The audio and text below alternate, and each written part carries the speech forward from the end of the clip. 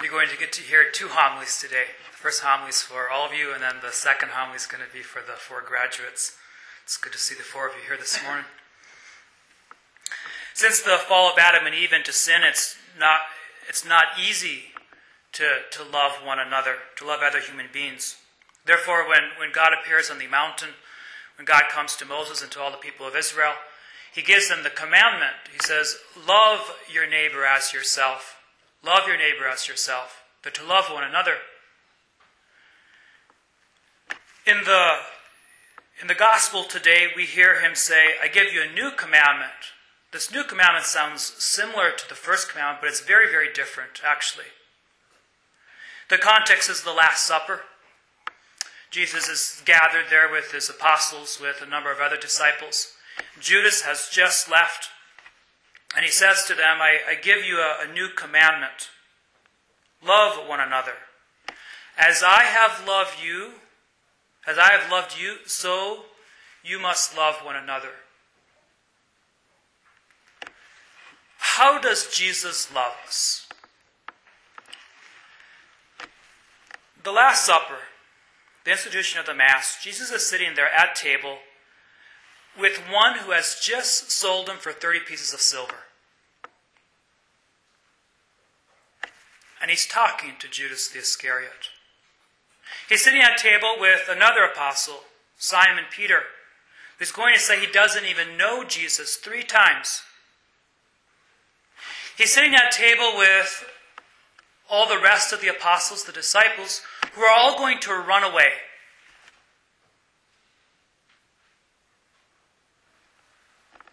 And Jesus loves them.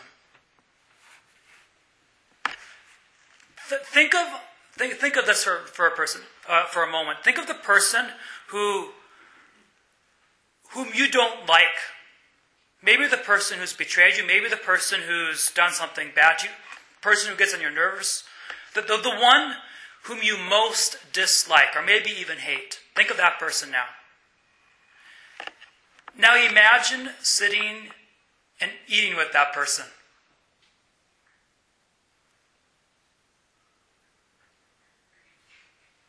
That's what Jesus is doing. That's what Jesus is doing at the Last Supper. Judas the Iscariot, Peter, all the other apostles, and Jesus is eating with them.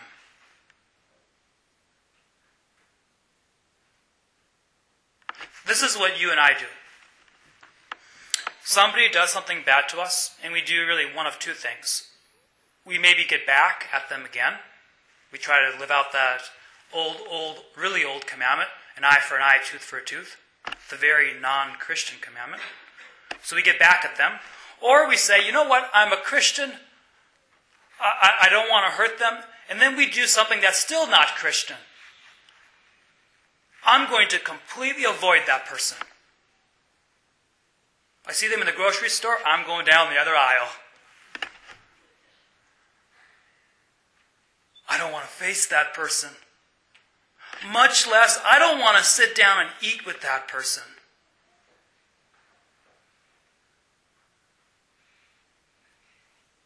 Love one another. As I have loved you, so ought you to have love for one another. That's being a Christian. The pagans, those that don't believe in God, they're nice to those who are nice to them. But how often we fall in that same camp. To be truly Christian means to love the person, to want the person who has betrayed us, to want that person in heaven. To want blessings to go upon that person, so that they may not hang on to what they've done wrong, but that they might encounter God. That's what it means to be a Christian. Now to my second homily.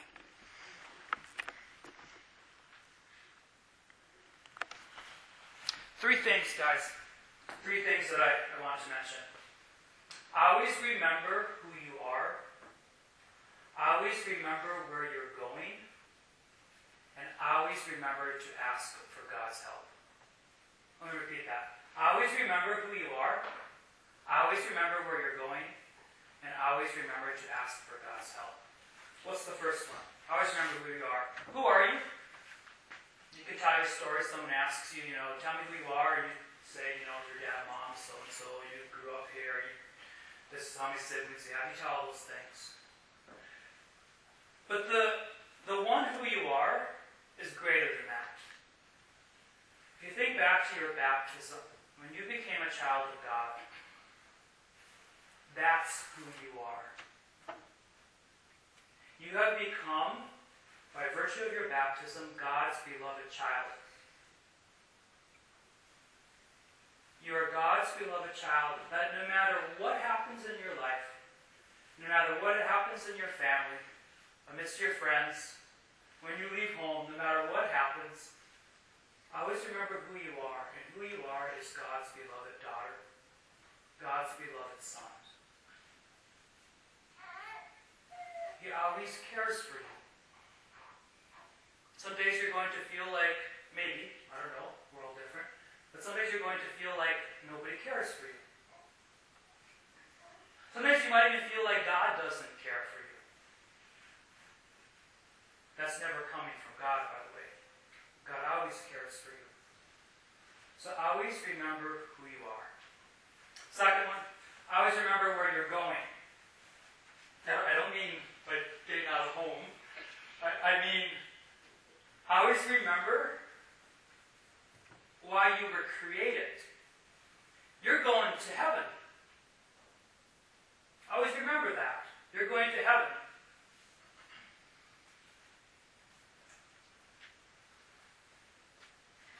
That's where you're going. To the place where God dwells. Always remember that. You're going to go off to college. You're going to leave home. You're going to get involved in all kinds of things. Works, jobs, relationships. But if you always remember in the back of your mind that your main goal is heaven, your main goal amidst all the other little goals that we have in this life, that your main goal is heaven, there's going to be a lot of things you're not going to choose to do. And there's going to be a lot of things you're going to choose to do. If you always keep in mind that God created you for more. God created you for heaven. So I want to mention, never let a Sunday go by without going to Mass. Never let a Sunday go by without going to Mass, without gathering with all the other believers and worshiping God in the Holy Eucharist. Never let a Sunday go by. For those of you who are going to college, I know you're going to be tempted. Your classmates, your friends, your good friends who you think are your good friends, they're going to say, you can miss this Sunday. God's everywhere. You can skip Mass. And that person, that's 2 Sundays. That's 3 Sundays.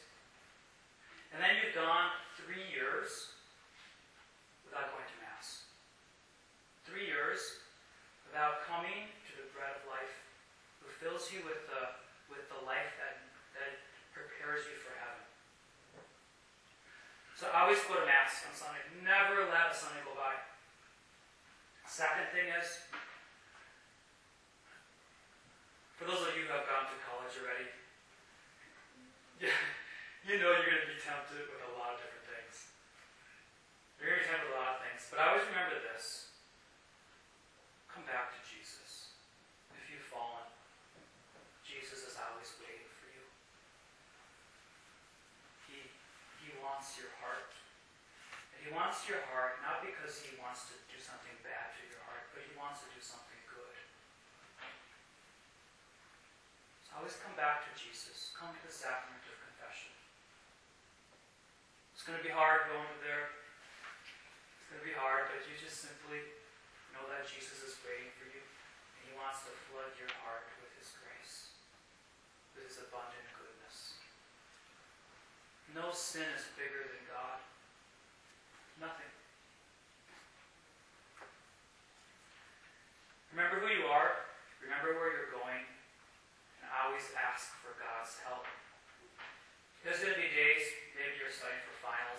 studying for, I don't know, some tests, writing a paper, maybe there's something going on at work that you're just like, I don't even want to deal with this person. I always remember to ask for God's help. We're incapable of living the Christian life for ourselves. We just can't. But when we go to Daddy, we say, Daddy, I need your help. Our God, our Father helps us. Our Father helps us. Let me run through this all again. I always remember who you are. You're God's beloved daughter, son. I always remember where you're going.